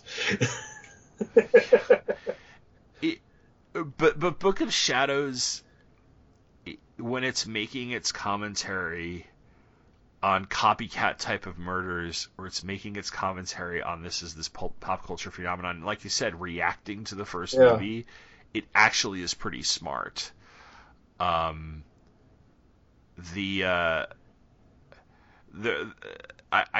don't know if they added the orgy scene in post the way that to meddle with the film or not. I think there were a couple of bits and pieces of the drunkenness and stuff that were edited to make it a little more clear as to what was going on. But I did like the whole aspect of how the cameras actually revealed everything that was the truth, especially at the end where he pushes his girlfriend off the ledge and she snaps her neck with the noose, whereas in quote reality in the movie, at least as we were seeing, she was supposedly possessed by the witch. Yeah, like the camera shows like them being menacing and her being scared, if I'm remembering it correctly, and what they see. Here's the thing. Doing a sequel to the Blair Witch Project is just kind of a stupid idea from the begin with, because it's something that exists within itself. It's a complete movie. You don't need a sequel. So what are you going to do? Another group of people go into the woods? One, you've blown all of the suspense of that because you know something's there. So it's not something that's unfolding. It's just seeing the same thing done, maybe just a little bit differently with different character dynamics. Maybe this time it's a guy leading the group and all that. Yeah. So what do? Well, with the Friday the 13th films, there is very little difference between the first one and the second one in terms of the characters and what happens. The big twist in the first one is, it turns out, it's Pamela Voorhees, where in the second one it actually is Jason. But at the same time, it's a group of young kids. They're all in their early 20s. They're doing stuff they're not supposed to, and they're getting killed. So when you see the second one, you're just seeing kind of the same thing but different. Go to the Nightmare on Elm Street films, where the sequel was 180 degrees away from what the first film did. Now, Friday the 13th, Nightmare on Elm Street 2 is a very flawed movie in that it doesn't really pay attention to the rules that were set up in the first one. But I appreciate it that it tried something different. And that's why I like Book of Shadows. Because it tried something different. It didn't do Blair Witch over again. It was like a metatextual reaction to Blair Witch done, if it had another couple script polishes, and maybe they took a little more time with it. I think the main reason it is flawed is that it was so rushed into production. Yeah, because the performances by and large are actually really good. I think the screaming and hollering by the one guy in the interrogation when he's like, somebody messed with the tape, I'm like, that's yeah, you messed with the tape because you ate it, because you've been eating the scenery. But, I mean, God. But at the same time, like, the Erica the witch character, I'm glad you were able to define it, because I was trying to figure out a way to not sound condescending as a way, but it's just like they could have very well gone down the road of making fun of that person, But like I think they did it with a subtlety. And then with Kim, instead of making her dark and mysterious or something, she's like I said, she's just a straight up bitch. And I'm like, that is a great way to do the goth chick. Yeah, she's not like, I'm so depressed. She just doesn't like people. Yeah. And I kind of it's kind of like one of the reasons why I was attracted to her as a character is I'm like, wow, she's kind of interesting. She's different. And, my wife is pagan. So when we saw this film, especially around the time we saw it, she was very sensitive to how witches are portrayed in popular culture, because a lot of the time it's really, it's either completely wrong or it's titillating for the sake of being titillating or whatever. So there was this, but if you are a student of human behavior, I don't care if it's Wicca, I don't care if it's Judaism or Kabbalah, to use a good example of that, or if you're born again. A lot of people go through that period of time where, because they are discovering it and it is so new to them and so much a part of them, that is their entire personality. And that's what she kind of struck me as somebody that's just probably newer to the path, so to speak, than being, probably presenting herself as a little more experienced. I'm probably projecting too much onto this character. No, but I felt that way too, and I felt it was shown in a way that wasn't intending to make fun or ridicule her. Yeah. But whereas with Kim, the first time you see Kim, she's laying on a grave, smoking a cigarette, and they totally just they want you to think that she's the mysterious goth girl who communicates with the dead, and she's like, I'm fucking tired. Yeah. And it's just, I love, like, from the moment, and I really caught it this time around, I love from the moment where she's introduced, they're like, oh, they're kind of turning that trope on its ear. And that's why I appreciated the movie. I appreciated the movie for that, because they did try to, they had a little fun with the different types of characters, the starving academics, the hicks of the town, this kid who, like, everybody hates, but he's, Jeffrey Donovan's character is, like, making money off the thing.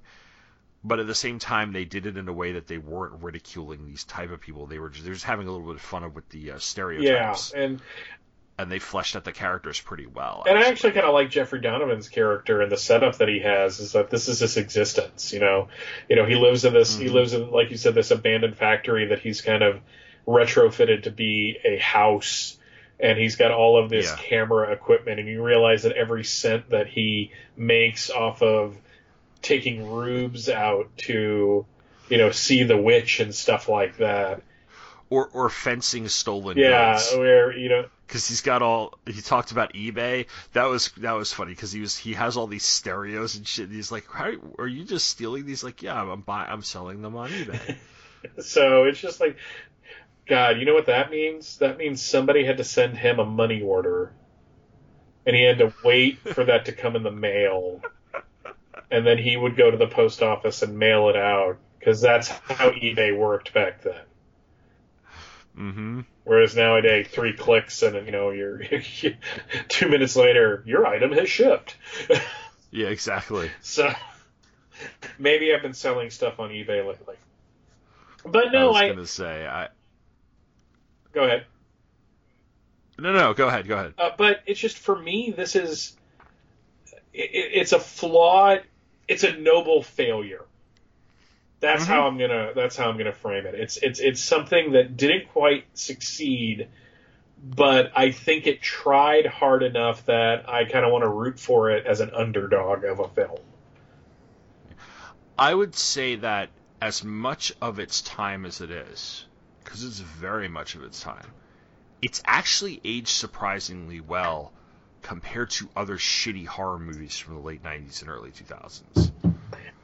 Your Anaconda or something like that, which is just, or like these monster movies that were just awful and are now on the level of a Sharknado. Like, you watch them so that you could do your own, like, you know, Mystery Science Theater 3000 riff tracks thing with them. But this, believe it or not, like I said, I knew what year I was watching, but at the same time, like, you know, this it holds up a lot better than I thought it would for a sequel that was not very well regarded, but did make a fair amount of money. It had like a $5 million budget. It only made about 23. It made a decent amount, but it was kind of a disappointment compared to the first one, obviously. And the first one, just to kind of wrap us up here, the Blair Witch Project, you know, I'm looking at it. It's 2017 when we're recording this, and this is 1999.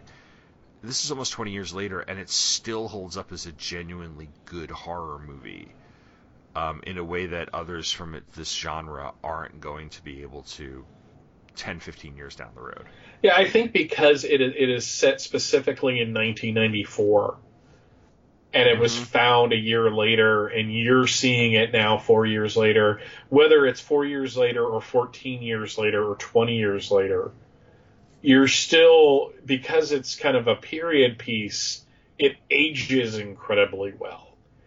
And to me, it's just part of this really weird time in my life, because about 2 weeks after this is when I met Rachel. So my life was forever changed after that, because obviously, you know, we got married and we're still together to this day. So it's like this last gasp of me being single. Even though Rachel and I didn't get married until 2003, we were pretty much married from the moment we started dating. So to me, it's just like this representation of this time period where, like, you could buy into a film like this because it's just you and your friends all hanging out and going to see this film and getting scared by it. And I think, you know, horror films are like roller coasters. You go on it to get scared and to get that little adrenaline rush. And this film did that so incredibly well that even though I know all of the secrets of the Blair Witch, so to speak, I can still watch this film and just appreciate it as what it is. So I'm still a huge fan of this movie. Yeah, and I've always been a fan of this movie. This was the first time I've watched this movie in a number of years, and I'm glad to almost have like rediscovered it. In that way. It's like if you leave it alone for a number of years and then come back to it, it's just like, you know, like some friends you want to hang out with for years. Some, every once in a while, you just want to meet up and have a, you know, night out and then not talk to them for like 5 or 6 years. So you can appreciate them for what they are. Yes. Before I let you go, why don't you tell everybody where we can find you on the interwebs? Well, it's actually a lot easier these days, because by the time this actually comes out, the Fortress of Baileytude Podcasting Network will be an official thing. If you go to fortressofbaileytude.com, you can find a number of podcasts that I do, like Views from a Long Box, From Crisis to Crisis, Overlooked Dark Knight that I do with Andy Nayland, which has turned into a really fun little Batman show. And it's a really good Batman show. Well, I appreciate that. I'm glad you're enjoying it. You know what the miracle of that show is? Andy and I get together, and it's only an hour long. And we discuss 2 comics in 1 hour. Yeah. That's flippin' amazing for us. Considering we spent like 5 hours on Batman 400 alone at one point. But and it all comes back to Superman. Hopefully, the one show that had been delayed that hopefully will be out by this is Married with Comics, which Rachel and I want to do together. But every time we go to do it, something comes up. So I don't know if the show is just every once in a while we think of doing it, and that dude from Friday the 13th Part 3 comes up. It's like, you're all doomed. So, but yeah, fortressofbaileytude.com, easiest place to find my stuff. It's either that or it's Carrie White's mom. They're all gonna laugh. We're all gonna laugh at you. All right. I will be back next month with something. I haven't exactly figured out what it is, but until then, be sure to go to the blog, check out the show notes for this. I will provide a link to that Curse of the Blair Witch special, which credit to Mike here. He found a link to it and sent it my way, because the only copy I have is on VHS. So I will put a link to that in the show notes so you guys can watch in case you want to look back on something from 1999. And until then, thanks for listening and take care. And we're out. The funniest thing about that video is that it's only one channel for the sound. Yeah. So it does feel like a VHS tape from 1999.